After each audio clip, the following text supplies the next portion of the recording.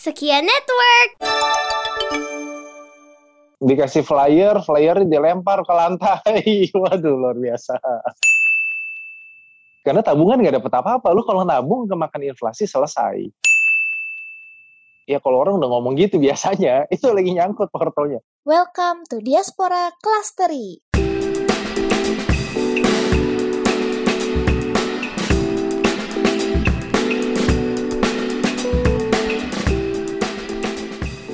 Ya semuanya, balik lagi ke podcast Diaspora Clustery bersama dengan gue Daniel Pratama di sini. Hari ini topik gue sih cukup kalau orang sekarang bilang daging semua sih. Tapi kalau kebanyakan daging kan kolesterol sih ya. Kadang-kadang gue nggak ngerti juga tuh istilah dari mana sih. Ada aja orang. Tapi intinya gini, kemarin gue kan biasa kan gue ngundang kan ya dari seni lah, entertainer, musisi atau content creator ataupun misalnya orang Indonesia tinggal di Jepang. Nah kali ini gue ngundang seorang tenaga ahli lah istilahnya gitu, karena gue resah banget nih. Gue tuh pengen ngomong investasi, cuma kan gue gak tahu ngomong sama siapa. Nah karena itu kata orang kan ngomong aja langsung sama ahlinya. Nah langsung aja gue datangin ahlinya, seorang rekan sejawat gue yang karirnya lebih bagus daripada saya pastinya. Ada Bapak Richie Norbert Tandias. Halo Pak. Halo, pagi. Halo Neil. Halo. Pagi. Pagi. Iya, gimana kabar bro? Baik bro, apa kabar bro? Enak ya di Baik, Jepang sehat. ya?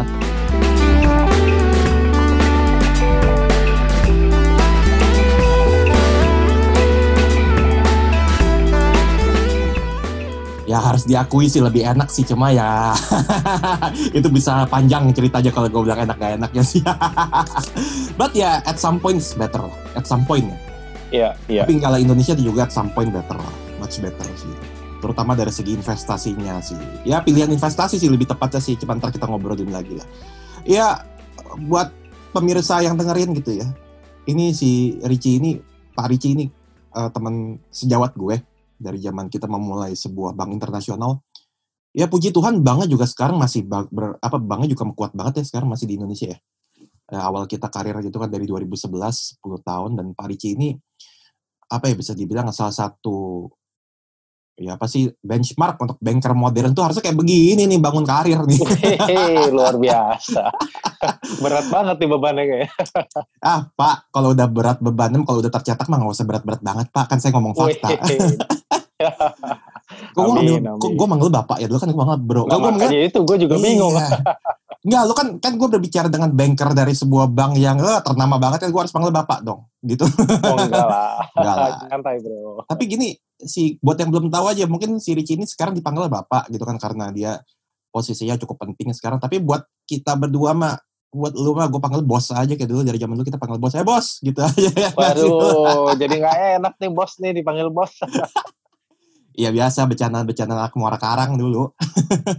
Ya gitu bos gitu kan. Jadi ya akhirnya lu selama 6 bulan ya akhirnya sempat jadi, nah karir lu naik terus ya, 10 tahun di banker. Lu gimana sih serasa 10 tahun kerja di bank sih? Sebenarnya menurut gue very exciting ya. Jadi 5 tahun pertama gue itu lebih banyak ke arah sales.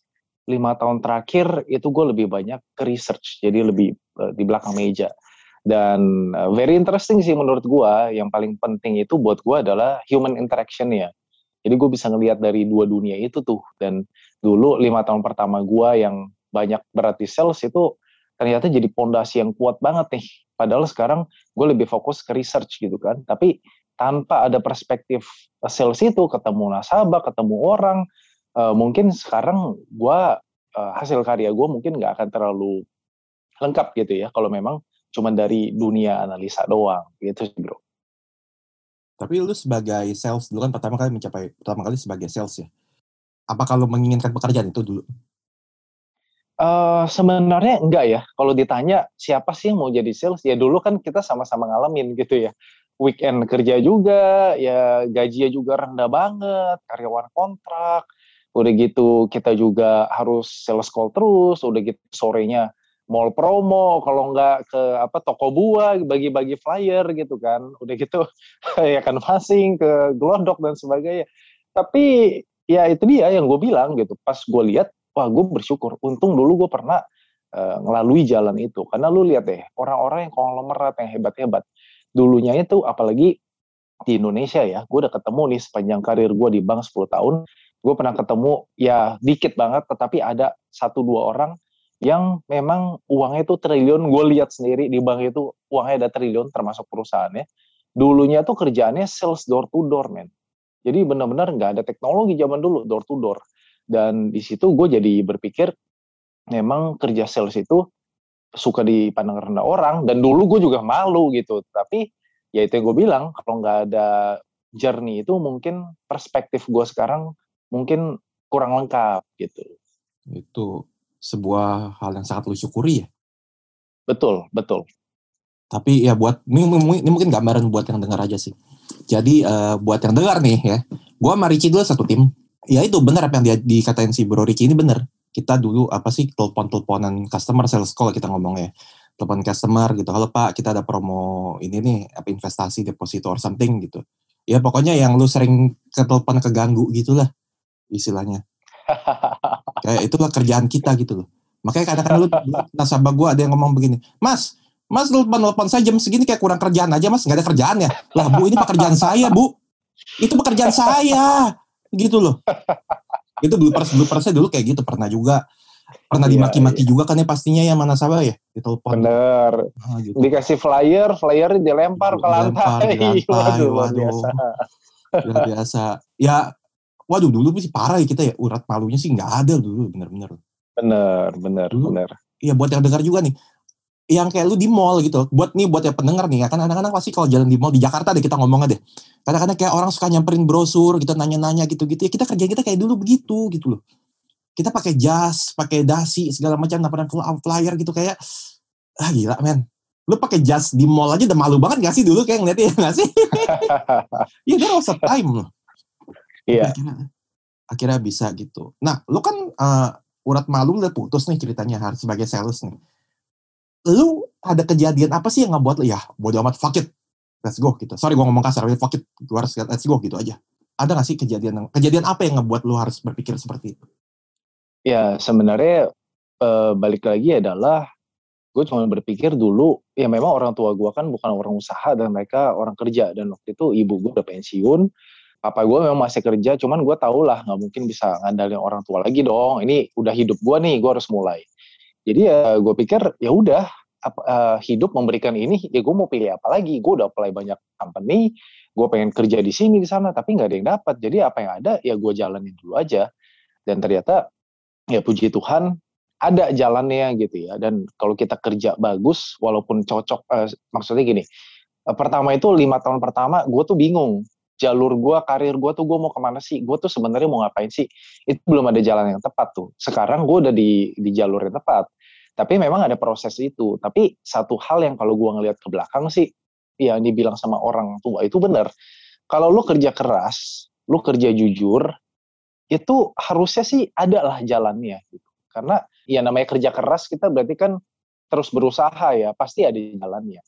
Itu sih, dan kalau gue ngelihat ke belakang ya gue bersyukur juga. Maksudnya dulu pernah ngerjain kerjaan yang mungkin susah gitu ya, susah banget gitu, apalagi tadi bikin mungkin malu segala, apalagi dulu di Pluit gitu kan, itu kan daerah gua, jadi gue cukup banyak kenalan, teman gereja, teman sekolah, teman apa, ya lumayan deh. Tapi di satu sisi ya gue berpikir bahwa ya udah ini yang ada gitu kan, padahal dulu kita pikir lulus kuliah, wah dapat kerjaan yang gini, tapi ternyata ya itu kenyataan hidup kan. Semua dimulai dari paling bawah, dan ya gue percaya sih itu jadi bagus ya, jadi fondasi yang penting tuh buat karir gue ke depannya gitu bro. Oke. Bicara soal dari bawah, apa sih titik terendah lu ketika di sebelum sekarang ini selama 10 tahun? Di dalam karir nih ya maksudnya ya. Jadi gue pernah nih, nah ini mungkin waktu itu gue udah gak jadi direct sales, jadi posisinya waktu itu gue udah jadi RM. Jadi gue waktu itu jadi RM yang menggantikan RM yang sangat senior. RM senior itu kebetulan pindah cabang, dan gue handle satu nasabah. Nah gue ini orangnya kan rapi ya, emang detail. Jadi semua portfolio dia, investasi dia, semua gue bikinin di Excel. Nah sebelumnya memang kebetulan ternyata nggak pernah dibikinin. Memang nasabahnya ibu-ibu sih. Jadi modalnya yang udah kamu atur aja deh, pokoknya uang saya untung gitu.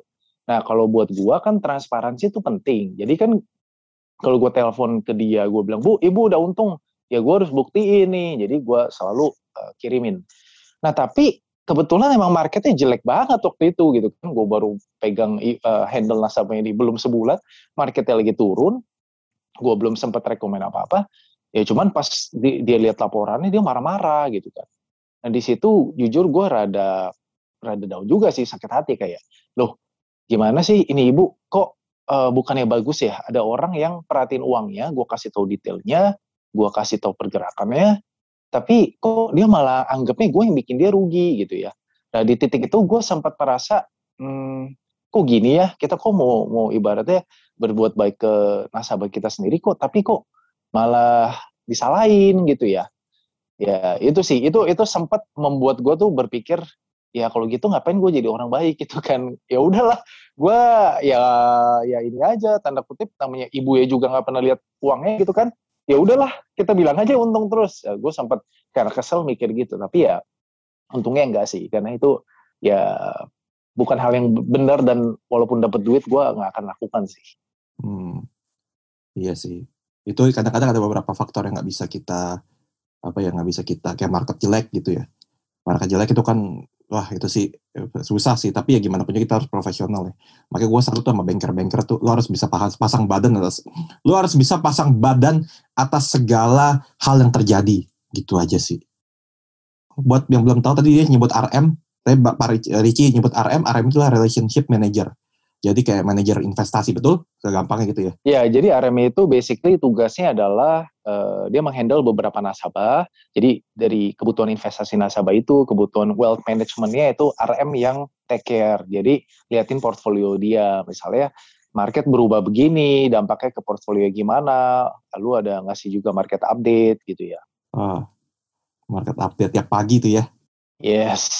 Tiap pagi. Ya, relationship manager ya, bukan konsultan percintaan, bukan. Gue pernah digituin soalnya, gue pernah dibercandain gitu soalnya sama temen gue. Apa lo? RM, relationship manager, oh konsultan percintaan. Nah, gitu. Itu sih ya, bloopers saja sih. Ya jadi, ini ya buat teman-teman juga yang belum tahu apa karir di bank itu, kita flow kerja di bank itu biasa pagi-pagi dengan market update dulu ya tiap hari ya. Dengan market update, terus kita sounding ke nasabah, visit, segala macam. Pokoknya lu harus benar-benar up to date banget ya istilahnya. Ya nggak sih jadi banker gitu? Betul bro. Stres nggak sih? Lu harus benar-benar up to date banget gitu. Nah ini kebetulan kan sekarang kerjaan gue tuh memang di bagian research-nya ya, sama ya yang ngaturin strategi. Nah memang kalau nggak suka sih mungkin stres juga, karena kan market itu geraknya kan pas kita mau tidur gitu kan, jam 9 kira-kira malam, itu market Amerika baru mulai buka. Nah itu biasa bergerak itu di tengah malam, tapi gue sih nggak pernah ngikutin sampai tengah malam. Tapi poinnya adalah dengan kerjaan kayak gini emang menuntut gue untuk selalu tahu di market itu ada apa. Every single day ya ibaratnya. Kalau gue cuti aja 2 minggu, gue nggak baca berita sama sekali. Pasti tanya, ya gue juga nggak bisa jawab, karena market itu sangat dinamis dan bergeraknya sangat cepat gitu. Dan kejadian yang terjadi zaman 10 tahun lalu atau 3 tahun lalu, sama-sama nih misalnya naikin suku bunga, dampaknya bisa beda. Nah itu, jadi kalau buat gue itu lebih ke arah sebenarnya perlu waktunya lebih banyak itu untuk ngebaca psikologinya sih. Jadi kalau baca berita itu one thing, itu udah nggak ada toleransi, itu pasti kita harus tahu apa yang terjadi. Tapi untuk menginterpretasikan itu, nah itu adalah another step. Nah kebetulan buat gue suka, gue demen analisa gitu kan. Dan sebelum gue masuk ke dunia keuangan, gue memang demen analisa orang, dalam arti ya psikologi orang, cara orang berpikir, gue suka. Jadi cukup membantu sih ibaratnya. Nah mungkin kalau orang yang nggak suka analisa, ya mungkin cukup painful tuh bro kerjaan Betul. kayak gini gitu, iya. karena harus ngikutin market terus, dan tiap hari akan ditanya sama orang kan, hari ini market kenapa, terus gue harus ngapain, nasabah gue begini, apa yang gue harus lakukan, itu pertanyaan itu udah pasti akan ada di setiap harinya gitu. Oke. Berarti harus aware banget lah ya. Nah, pertanyaan berikutnya gue sebenarnya berkaitan dengan kerjaan lu sekarang juga sih. Lu kan sekarang bagian research gitu kan, dan otomatis juga kalau nggak salah lu juga, ini correct me if I'm wrong ya, berarti lu memberikan update market juga kan, istilah memberikan prediksi segala macam. Prediksi ngomong apa sih prediksi ya, ngomong bahasa banknya gue lupa apa sih bahasa awamnya, prediksi. View. Lu memberikan yes. view juga kan, memberikan view juga kan ke RM segala macam, untuk ke Ya istilahnya lu yang menyusun, lu copywriternya market update lah gitu istilahnya gitu. Nah, pertanyaan gue adalah gini. Ini dari psikologi, dari secara psikologi saja, bukan secara teknis ya. Gue mau nanya, kadang-kadang yang ngebuat gue males ngebaca berita investasi atau keuangan tuh karena membosankan sih. Kayak lu belajar, apa sih, kayak belajar pelajaran, iya kayak pelajaran sekolahan gitu loh. Kenapa sih kok rata-rata gak ada gitu yang benar-benar bisa ngebuat, apa sih yang menurut lu bisa ngebuat berita itu menyenangkan sih? Sebagai copywriter gitu, sebagai research gitu. Sebenarnya gini, kalau dari segi beritanya, dari dunianya itu emang udah nggak bisa diapa-apain karena emang dunia finance gitu kan, finance ekonomi. Jadi termsnya semua emang dari situ. Nothing you can change, tapi yang bisa kita ubah adalah delivery-nya. Jadi kalau gue sering ngasih analogi-analogi yang lebih simple dan bisa diterima. Karena kan, nah ini kelebihannya lagi. Dulu gue orang sales, gue nggak ngerti finance sama sekali. Jadi karena gue pernah jadi orang yang nggak ngerti, sekarang gue harus memberikan informasi dari informasinya ya udah teknis gitu kan, finance ekonomi. Nah, jadi gue bisa setidaknya coba menjelaskan dari segi pandang orang yang pernah nggak ngerti. Nah, itu yang tadi gue bilang, ini cukup membantu nih buat karir gue, karena dulu gue orang yang sama sekali nggak ngerti juga. Jadi itu ngebantu banget. Jadi it's all about delivery sih. Jadi message-nya itu akan selalu ada, tetapi yang penting kalau buat gue, itu artnya gimana kita mendelivernya, itu yang paling penting. Kalau message sebagus apapun, kita delivernya tuh nggak relevan nih ke audiens kita, itu percuma gitu. Kalau yang pengalaman gue sih begitu. Iya sih, itu mungkin ya benar sih, berarti problemnya di delivery ya sebenarnya, tapi nggak apa-apa sih. Gue butuh orang seperti lu sih, karena ya jujur aja orang bikin males itu ya karena anjir, itu capek lah gitu istilahnya, kayak baca-baca terlalu berat gitu ya nggak sih? Berat gitu. Benar. Tapi thank you banget sih, lu udah berusaha, setidaknya udah berusaha mensimplifikasikan gitu kan. Thank you bro, semoga bisa bermanfaat. Nah, tapi kalau ngomongin gitu kan berarti kan lu mendorong orang belajar investasi gitu kan. Nah, menurut lu, ya ini pertanyaan gampang aja, kenapa sih lu perlu mendorong orang untuk belajar investasi? Dari lu pribadi ya, bukan dari segi umum ya. Yes, oke. Jadi gini, ini beberapa fakta yang menarik ya. Orang Indonesia itu diajarinnya menabung.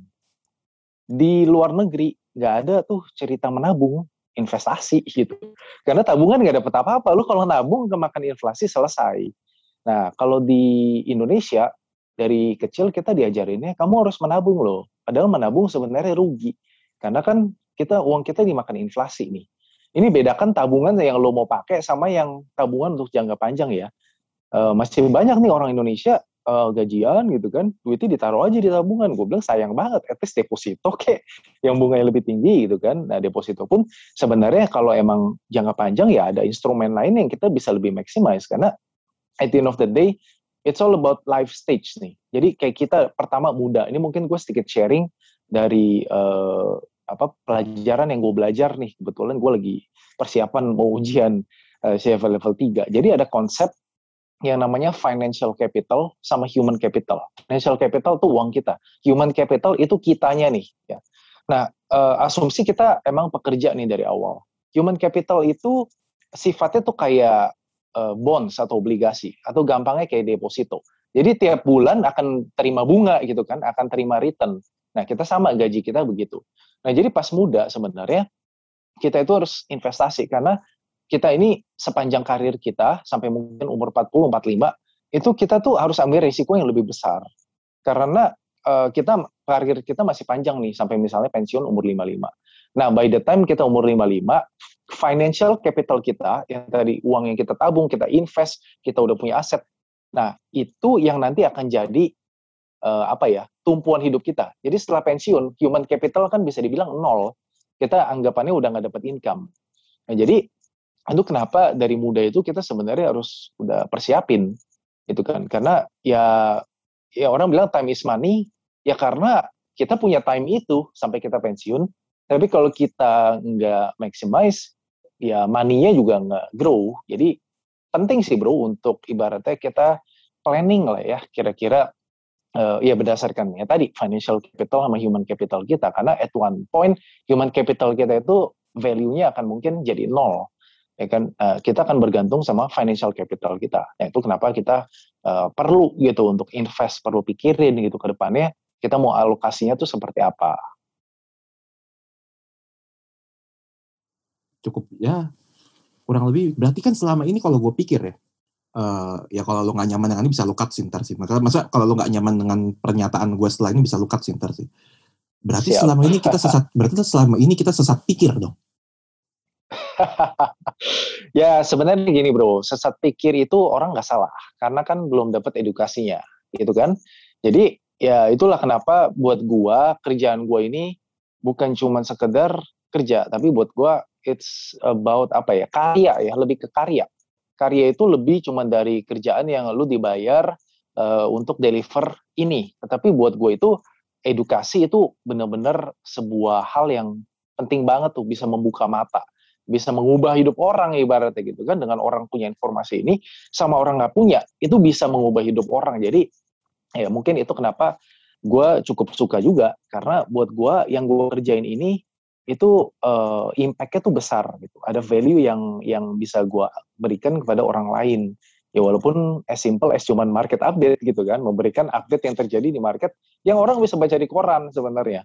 Itu tetapi interpretasinya dan sebagainya, nah itu yang mungkin bikin gue tuh excited sama kerjaan gue. Oke sih, wah mantap penjelasannya. Nah, lo kan investasi istilah, kita ngomongin investasi. Ini keresahan gue lagi sih. Investasi itu penting, gue akuin investasi itu penting. Tapi kenapa ya at some point gue ngerasa investasi itu seperti barang mewah buat gue.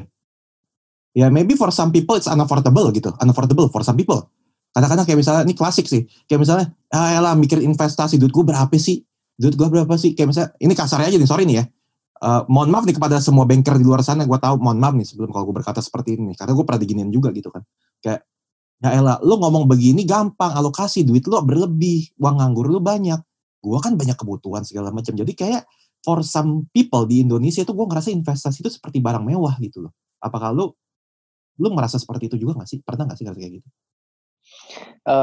Kebetulan karena gue masuk langsung ke dunia ini, jadi mungkin gue nggak terlalu merasa gitu. Tetapi gini, let's say kita nggak ngomong investasi dulu ya, kita balik ke konsep tadi yang lebih relevan ke orang Indonesia, masalah nabung, gitu kan.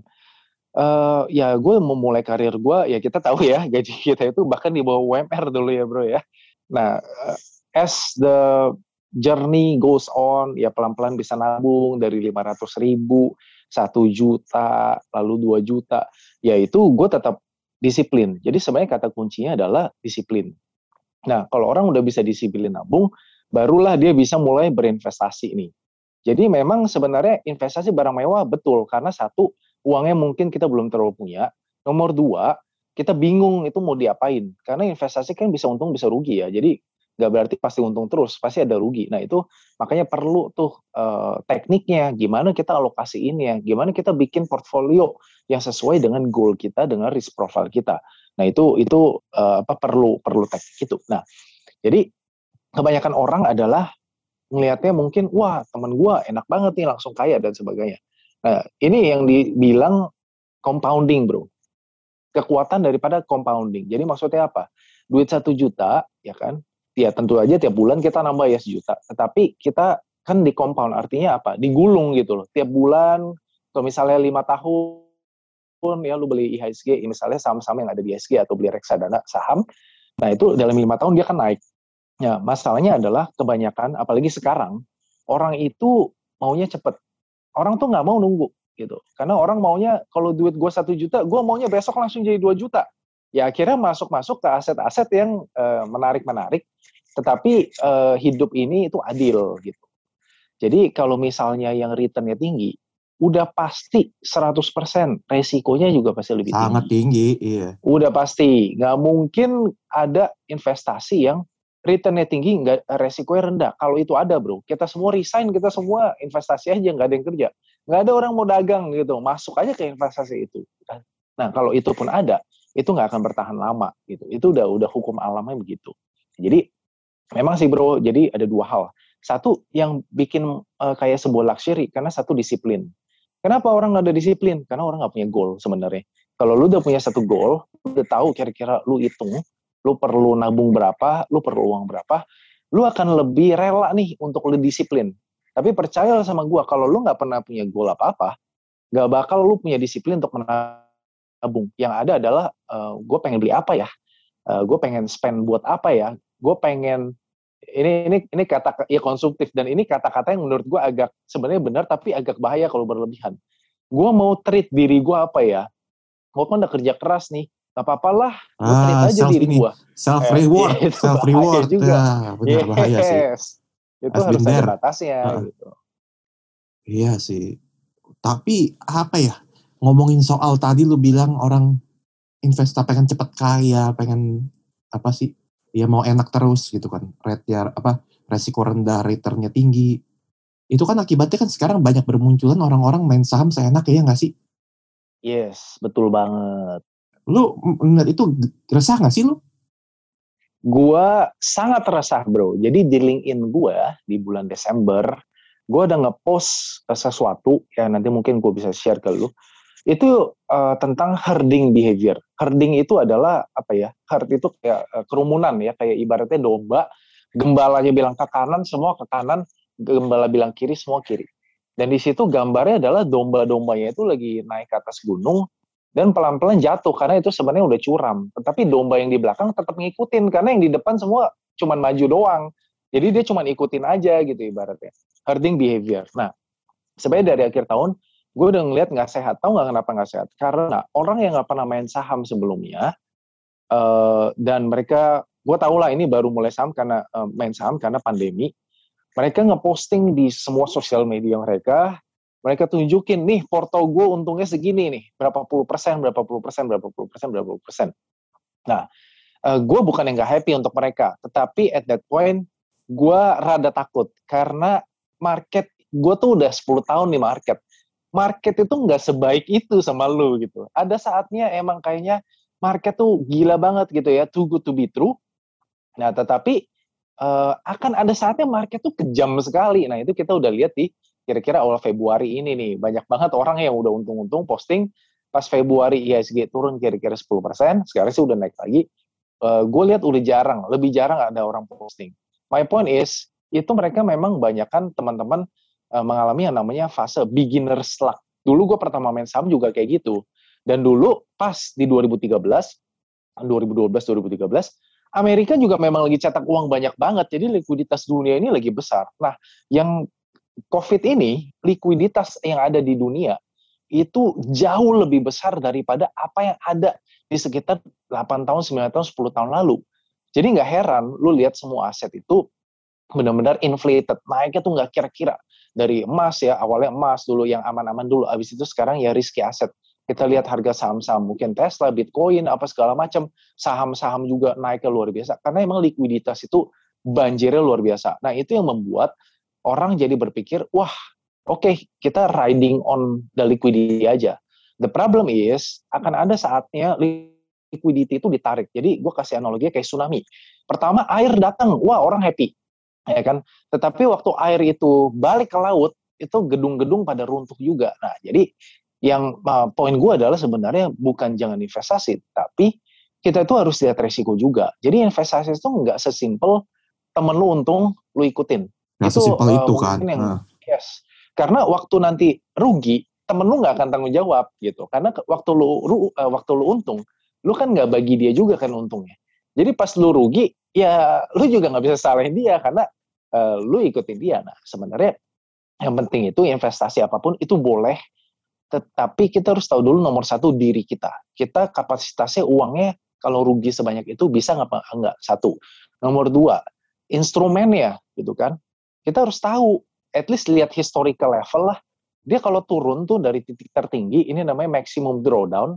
Jadi dari titik tertinggi ke titik terendah, itu berapa persen sih? Nah, gue bisa terima apa enggak? Kalau jawabannya bisa, silahkan. Berarti any kind of gain, ya lu berhak untuk dapetin itu. Tapi kalau kita investasi, karena cuman kita lihat teman-teman kita semuanya lagi untung nih, ya kan, portfolionya, lalu kita ikut, trust me man, it's very misleading gitu. Karena waktu orang rugi, orang diem semua. Gak ada tuh orang ngeposting, nih gue lagi rugi nih, 10% gitu kan. Jadi orang biasa lah, itu wajar. Orang lagi main saham misalnya, lagi untung, dia pamerin ke semua orang. Pas lagi rugi, terus ketemu temennya nanya, bro, gimana saham lu? Dia bilang, oh iya gue lagi nggak main. Ya kalau orang udah ngomong gitu biasanya, itu lagi nyangkut portonya. Oh ya pada intinya sih yang gue pengen tekanin adalah pelajarin dulu risk and return-nya. Jangan cuma return-nya doang, karena orang posting di Instagram tuh mah gampang. Kita ngelihat di Instagram semua yang indah aja deh ibaratnya. Kita realitanya tuh bisa beda banget gitu sebenarnya. Untung kita kerja di bank dulu gak ada Instagram ya. Ada sih, tapi belum Ada sih, cuman belum sampai kayak gini bro. belum ada Instastory waktu itu belum. Iya, benar. Tapi aduh semoga RM lebih sabar menghadapi netizen gitu. Ya memang itu bro tadi gue bilang at the end of the day balik lagi proses edukasi ya. Jadi memang kita yang di bidang keuangan ya, kita yang di bank, kita yang di sekuritas, yang influencer itu sebenarnya punya kewajiban untuk mengedukasi nih para investor terutama yang pemula. Jadi sebenarnya apa yang terjadi ini ya nggak bisa salin siapa-siapa juga karena orang kan pasti maunya untung. Tetapi ya ini sebenarnya ada kewajiban nih daripada bisa dibilang apa ya yang tadi lu bilang mungkin tenaga ahli atau orang-orang yang memang di bidang itu ya harusnya kita itu jangan mislead orang, kita nggak boleh sampai gara-gara orang baru belum ngerti kita manfaatin, ya itu harusnya jangan seperti itu. Jadi kita harus jelasin juga sih risk and return karakteristik daripada setiap instrumen gitu. Oke. Nah tapi lu pribadi nih, ya anggaplah gue ini orang awam gitu kan istilahnya. Anggaplah gue fresh graduate gitu kan. Enggak fresh graduate juga sih, ya karir tahun kedua lah. Udah punya cukup uang untuk deposito katakanlah gitu. Misalnya untuk deposito gitu misal gitu. Nah kira-kira lu sebagai yang pernah jadi sales atau jadi RM gitu, lu encourage orang untuk apa ya? Maksudnya ada saran nggak sih investasi yang bagus untuk pemula gitu? Oke, mungkin yang pertama balik lagi yang tadi gue bilang tentang diri kita dulu. Contoh, kalau misalnya asumsi lu nggak perlu membiayai orang tua lu belum ada cicilan, lu belum ada apa-apa, jadi Tanda duit kutip, ini benar-benar sorry gue potong, tanda kutip financial freedom lah ya, tanda kutip ya. yes, belum ada tanggungan lah ya gitu ya. Tanda kutip ya. Tapi belum ada sesuatu yang harus lu tanggung, dan lu baru lulus, misalnya umur 22, 23, ya the next 5 years itu artinya sebenarnya lu bisa ambil resiko yang cukup besar untuk nanti harapannya 5-10 tahun ke depan lu mulai nabung, jadiin DP, lu beli apartemen kayak atau beli rumah gitu kan. Tujuannya kan biasanya seperti itu. Nah, kalau itu ya berarti boleh lebih agresif, jadi boleh masuk lebih banyak ke aset kelas itu saham. Ya, cuman artinya jangan sampai membabi buta beli aja saham, nggak seperti itu ya. Itu nanti ada tekniknya lagi. Kalau nggak mau pusing ya berarti beli reksadana, karena fund manager udah analisa, udah aturin, dan dia nggak bisa sembarang beli saham yang hari ini naik, nanti 3 bulan lagi mungkin turun lagi, udah parah gitu. Ya dia ketat lah ibaratnya ya. Nah memang returnnya nggak akan setinggi kalau lu langsung beli saham, tetapi resikonya juga nggak akan seperti itu. Dan mungkin advice yang mungkin gue bisa sedikit kasih buat first jobber, ibaratnya orang yang baru mulai kerja, disiplin nabung. Mau cuma 200.000 itu nggak apa-apa. Zaman sekarang banyak, lu beli reksadana tuh 100.000 juga bisa ibaratnya. Jadi yang penting itu disiplinnya dulu dibangun, tahu-tahu 5 tahun nanti lu tiba-tiba udah punya uang sekian gitu kan. Dari tabungan lu, anggaplah lu menabung, tetapi di satu sisi, karena it's all about time is money kan tadi dibilang kan. By the time udah nambah 5 tahun, uang lu harusnya juga udah lebih berkembang. Nah jadi tergantung nanti risk profile-nya nih. Nah kalau bisa lebih banyak ya ke aset kelas yang lebih beresiko gitu kan untuk dapat return yang lebih tinggi. Misalnya dalam kasus ini saham. Nah kalau cryptocurrency gimana? Cryptocurrency kalau menurut gue itu lebih ke arah trading. Jadi kalau buat gue pribadi, gue nggak akan masukin big chunk uang gue tuh ke crypto. Karena benar-benar nggak bisa ditebak, nggak bisa dianalisa. Ya kan kalau kita tanya, kenapa Bitcoin naik? Nggak ada jawabannya kan. Kalau mau ngomong teknologi bagus, definitely. Tapi apakah itu menjustify harganya naik sampai kayak gitu?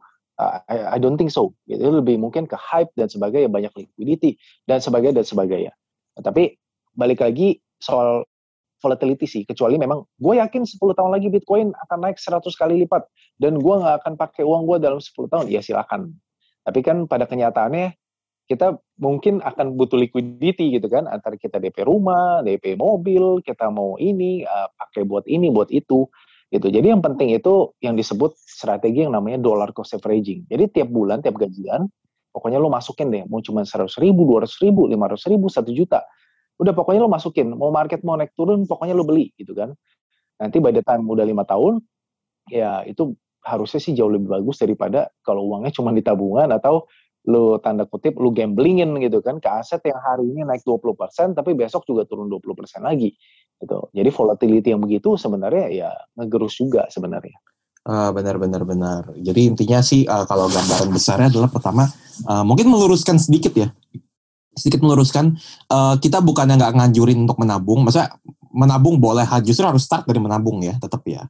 Disiplin dulu, nanti baru tuh setelah itu lu pindahin ke keranjang lain yang apa sih, yang kalau misalnya uang lu sudah cukup atau misalnya kebutuhan lu sudah cukup, baru deh lu pindahin ke keranjang lainnya. Dan kalau misalnya lu pengen tahu keranjang seperti apa, nah lu bisa kontak lah ke orang seperti Bapak Richie yang satu ini, ya nggak? Oke, tapi gini ya, ngomongin kripto itu kan menarik sih. Agak serem gak sih lo ngeliatin kripto itu atau Bitcoin itu? Ngeliatin dia Gini punya bro, rate. gue ini orang yang emang karena gue ambil CV, jadi gue belajar finance yang bisa dibilang tradisional. Jadi ilmu keuangan yang bisa dibilang tradisional. Nah, Bitcoin itu menurut gue, karena namanya teknologi itu cepet banget, belum ada tuh ilmu yang bisa mengimbangi dan menjelaskan cara valuasi Bitcoin tuh gimana sih? Gue rasa nggak ada tuh cara valuasinya, gitu kan? Karena nggak ada cash flow-nya, naik turunnya juga nggak ada fundamental reason yang jelas, gitu kan? Maksudnya naiknya sampai sekian, bisa berapa puluh ratus persen, gitu. Naiknya kencang banget, turunnya juga kencang. Dan gue lebih ngeliat ini lebih digerakkan arahnya oleh hype sih. Jadi gara-gara si contoh ya, ini juga sama sih kayak Tesla gitu kan. Tesla itu PE ratio-nya ya bro ya. Jadi harga dibagi dengan earnings-nya itu 1.000 kali bro. Nah lu bayangin, Unilever aja yang udah dianggap saham mahal di Indonesia itu 40 kali.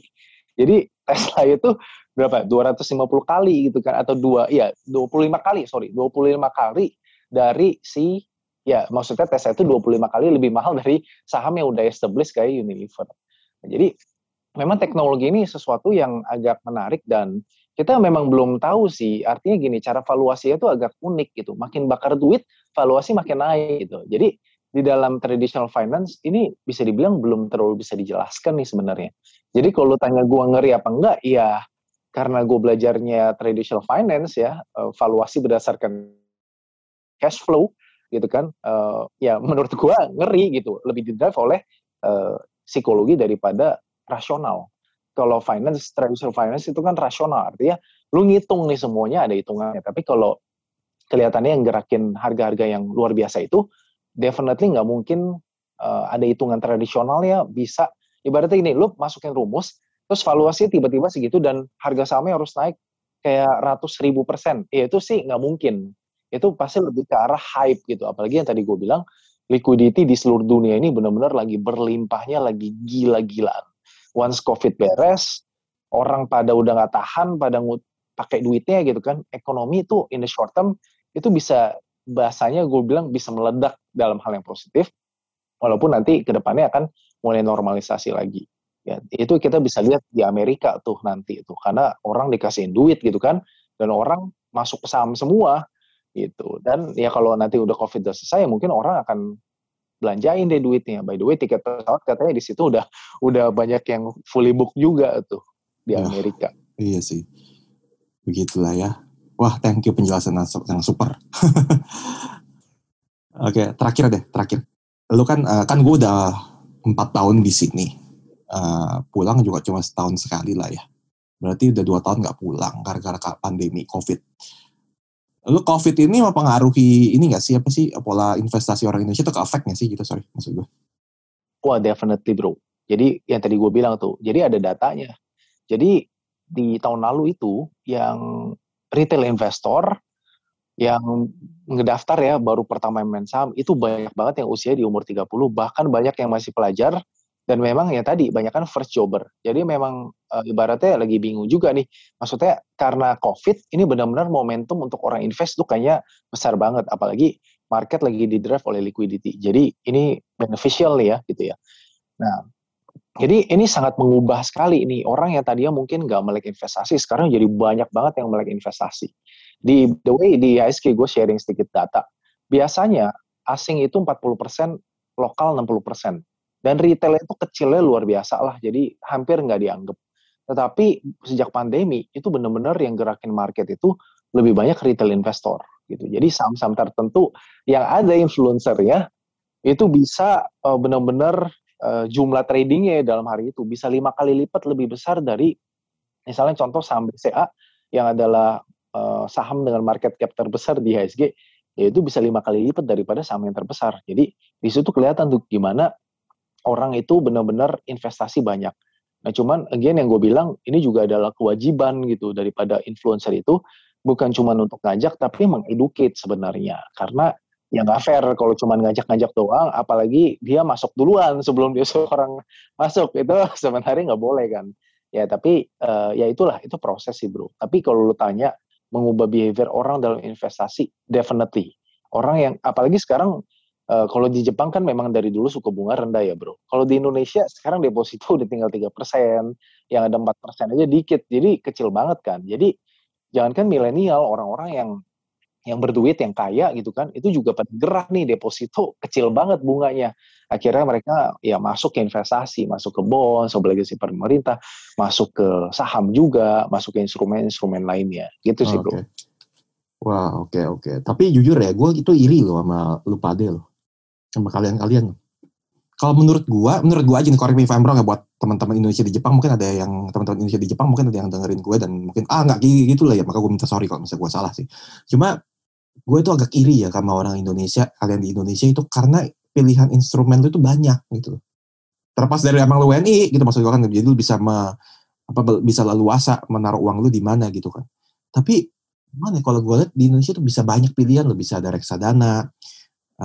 Bahkan reksadana aja bisa dari berapa aja bisa kan istilahnya gitu kan, katakanlah gitu 5 juta aja bisa gitu kan, atau asuransi juga, ada bank S juga, ada bonds, ada sukuk, ada ori segala macam, ada ya banyak lah, bahkan sampai yang tanda kutip high risk banget kayak forex atau saham atau apa aja bisa lu investasiin, apa aja bisa, literally apa aja bisa gitu. Gue tuh iri gitu loh, kalau di Jepang itu kayaknya Kalau ada pun returnnya kecil gitu ya.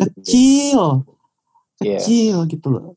Ya kayak nah apa itulah ya? sebenarnya kenapa kalau lo perhatiin Bank Jepang udah dari berapa tahun lalu itu benar-benar datang ke Indonesia.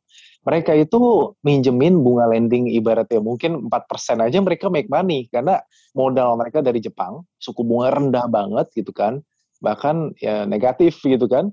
Nah, lalu mereka bikin bank di Indonesia, mereka pinjemin di Indonesia dengan bunga yang lebih murah itu aja mereka sebenarnya make money. Nah sebenarnya bagi mungkin orang-orang kaya lu yang memang income-nya dari Jepang, tapi bingung invest di mana, ya sebenarnya nggak ada salahnya lu mengikuti bank-bank Jepang tadi dengan cara yen lu convert ke rupiah. Toh yen kan biasanya tetap lebih sering menguat lah terhadap rupiah karena safe haven, apalagi kalau lagi ada gonjang-ganjing itu yen naiknya kencang banget. Nah lu convert dan lu mulai growing aset lu itu di Indonesia instead of di Jepang. Karena pertumbuhan ekonomi itu nggak bisa bohong bro. Kalau pertumbuhan ekonomi itu udah rendah secara persentase, pertumbuhan investasi juga udah nggak bisa terlalu banyak. Makanya dibilang negara maju, karena udah maju negaranya. Pertumbuhan secara persentase nggak bisa terlalu besar. Nah itulah yang terjadi, develop market, itu orang develop market masuk ke emerging market, negara berkembang. Supaya asetnya itu bisa grow lebih besar. Apalagi lu orang Indonesia dan misalnya one day lu berencana lu akan kembali ke Indonesia gitu kan, ya gue tuh selalu iri. Lu tadi iri sama gue iri sama orang-orang yang kerja di luar, income-nya itu bukan rupiah, karena mereka itu walaupun nabungnya mungkin gak banyak, tapi pas di rupiahnya itu lumayan, dan ditabung-tabung beli aset, wah lumayan banget gitu bro. Itu yang gue bersyukur sih, parkse itu sih ya sih ya. Nah, ini goblok-goblokan aja sih, ini dodol-dodolan aja deh. Gue kadang-kadang kalau misalnya gue protes gaji kecil, aduh gaji gue kecil segala macam, nggak bisa beli, nggak bisa ini. Tapi begitu gue rupiahin, senang saya langsung. Bener banget tuh bro, asik ya itu ya. Berarti gini, kesimpulannya nih ya. Gue sorry kalau gue ngambil kesimpulannya aja. Apakah Indonesia bener masih salah satu tempat paling enak untuk investasi? Menurut gue definitely bro. Gini, negara berkembang itu kalau lu lihat ya, kenapa semua bisnis itu masuk. Sekarang di 2021 nih, lu di mall di Jakarta dan sebagainya sama ke Singapura, udah nggak banyak beda. Barang Singapura udah ada di sini semua. Bandingin sama 10 tahun lalu, gue inget banget nih, ada temen gue, dia pengen franchise. Kalau lu tahu tuh ada salah satu bubble tea lah ya, dia pengen franchise, dicuekin lu men. Tapi gue lihat sekarang franchise itu tuh udah ada hampir di semua mall, banyak banget. Satu mall bisa ada 2 lagi. Jadi poin gue adalah semua orang itu di negara maju itu kan tingkat pertumbuhannya nggak bisa terlalu besar. Jadi purchasing power-nya kira-kira juga di situ-situ aja. Nah beda sama di Indonesia, orang yang dari nggak punya apa-apa bisa jadi konglomerat, bisa jadi influencer, bisa jadi apapun. Jadi growing opportunity-nya itu jauh lebih besar. Nah jadi secara keseluruhan itu ya, kalau mau investasi ya potential growth-nya itu juga tentu saja jauh lebih besar. Itu kenapa orang bule nih kalau udah nggak ada gonjang-ganjing gitu kan, ini sekarang kasusnya di Amerika, sekarang mereka nikmatin dulu nih stimulus di Amerika. Tapi waktu stimulus itu udah dinikmatin, ya mereka nanti akan ke emerging market untuk cari return yang lebih tinggi. Gitu sih bro. Oke, wah mantap nih. Oke, gila udah 1 jam lebih, hampir 1 jam kita ngobrol nih. Gak berasa ya? Gak berasa. Mungkin 5 menit terakhir gue mau nanya. Ya kita tone down lah, cooling down lah. Siap. Lo sekarang sebagai apa kalau boleh tahu posisinya aja? Jadi sekarang gue di divisi wealth management. Ya. Sebuah bank lah ya. Sebuah bank gitu loh. Sebuah bank. Kalau lu nggak tahu kelewatan lo ya. Kalau lu pada nggak tahu kelewatan lo kasih tahu pada denger. Nah posisinya itu head of research and portfolio management. Jadi memang ya sekitar itu ya. Jadi research, strategi, sama ya education juga sih. Gitu. Tapi itu gue liat asisten vice president tuh, gue liat itu bener tuh. Ya kalau itu mah masalah title aja sih bro. Itu corporate title namanya. Job title-nya yang tadi yang untuk research, corporate title itu yang tadi yang EVP yang lu sebutin gitu bro. Guys, 10 tahun guys, luar biasa. Tepuk tangan lah, applause. Thank you. Lu tapi apa klasik lah, anggaplah gue lah HRD. Anggaplah gue HRD. Lu 5 tahun lagi mau jadi apa? Mau menteri kah? Atau apakah? Ngomong aja dulu bro, omongan kan doa. Yes. Honestly bro, kalau dulu gue pas gue masih di sales, terus gue ketemu jalannya gue kayaknya pengen di research. Dulu gue selalu punya mimpi dan gue tahu gue pengen apa dan berapa harga yang gue harus bayar dan jalannya di mana. Nah sekarang gue udah di sini, jujur gue udah agak bingung. Artinya gini, researchnya tetap pasti, edukasinya tetap pasti, itu udah passion gue. Ya jadi tetap 2 hal itu kayaknya nggak akan jauh-jauh dari situ. Untuk jadi apanya, gue belum tahu. Tapi yang jelas the next 5 years, gue benar-benar punya visi yang clear banget nih di tempat gue kerja sekarang nih. Hopefully bisa terjadi. Ya gue pengen benar-benar membuat tuh orang tuh melek investasi dan gampang. Kalau mau investasi tuh gampang. Jadi dari segi platformnya ada dan dari segi guidance-nya itu juga ada. Jadi the next 5 years kalau lu tanya apa yang gue mau lakuin, gue mau itu. Tapi kalau lu tanya gue mau jadi apa, ya kita nggak pernah tahu gitu kan. Tergantung lah nanti jalurnya kemana gitu kan. Karena di bank itu fluid banget bro. Lu bisa pindah departemen itu dari yang A ke yang B, itu yang ke C gitu kan. Misalnya tadi pegang kartu kredit, terus pegang jadi liability, pegang wealth management, pegang segment, pegang apapun itu. Wah itu bisa muter-muter di bank itu sangat biasa tuh, bisa pindah-pindah ibaratnya satu bidang begitu. Tapi for me the next 5 years my personal goal itu adalah itu sih yang gue pengen fokusin dan gue pengen bikin, dan buat gue kalau gue bisa lakuin itu adalah sebuah achievement buat gue gitu bro. Oke mantap, semoga tercapai deh ya. Indonesia Amin, butuh orang seperti Anda, luar biasa. Oke Ci, terakhir deh sebelum gue tutup, mungkin ada ini nggak sih tips atau apa sih pesan-pesan gitu buat para banker muda gitu? Atau Oke. Kalau buat banker muda nih, very spesifik ya banker muda. Nah, banker muda ini masuk di masa yang very challenging karena banking itu sekarang lagi di challenge habis-habisan. Zaman dulu orang perlu bank, zaman sekarang orang nggak perlu bank. Ya kan orang mau ngapa-ngapain di Gojek bisa, di Traveloka dan sebagainya semua bisa. Super apps lah orang bilang, kehidupan kita udah di situ semua. Nah, jadi challenge-nya untuk banker-banker yang mungkin baru mulai masuk bank adalah ya harus think outside of the box. Jadi lebih customer centric definitely. Jadi apa ya, kalau dulu banking yang berpikirnya nasabah yang datang, sekarang terbalik, kita yang jemput bola. Apa value proposition yang lu mau kasih kepada ibaratnya customer lu yang mereka udah dipuaskan dengan begitu banyak super apps gitu kan. Nah jadi cara berpikirnya udah beda nih. Kalau zaman dulu yang penting kita rapihin sistem bank tuh aman dan sebagainya. Zaman sekarang mungkin suka nggak suka orang udah nggak peduli bro aman atau enggak. Yang penting nyaman udah gua ambil aja gitu kan. Zaman sekarang ya kenyataannya itu behaviornya seperti itu. Jadi ya memang kita di banking kan highly regulated ya. Jadi regulasinya sangat ketat gitu. Karena kan menyangkut kehidupan banyak orang nih dan sistem keuangan negara. Tapi ya memang kuncinya adalah kreativitas sih. Jadi nggak bisa cuman fokus sama KPI aja. Lu memang dibayar sama bank untuk ngelakuin ini dan lu memang harus achieve itu. Tapi kalau lu berhenti di situ, mungkin 5 tahun lagi kerjaan itu juga udah nggak ada anyway gitu. Dan banyak tuh kerjaan-kerjaan di bank yang dibayarnya mahalnya luar biasa gitu kan. Dan job itu udah hilang, akhirnya orangnya udah maksudnya skill yang itu udah digantiin oleh ya algoritma lah, AI dan sebagainya. Jadi emang cara pikirnya harus beda sih. Dan at the end of the day yang ya itu harus customer centric gitu sih bro. Oke. Thank you banget bro. Tercerahkan banget. Thank you banget bro. Gila gua ini podcast gua ini kali ini daging semua sih kasarnya sih. Tapi kolesterol loh bro, hati-hati bro. Apa? Kolesterol. Iya, ini sayur semua lah, luar biasa lah. Sayur tapi dikasih apa sih kayak Korean barbecue aja gitu daging tapi dilapisin sayur. Itu kan lebih bergizi sih daripada gitu. Iya benar. Oke, thank you banget Richie udah nyampe mampir ke sini. Thank you bro. Sederhana ini.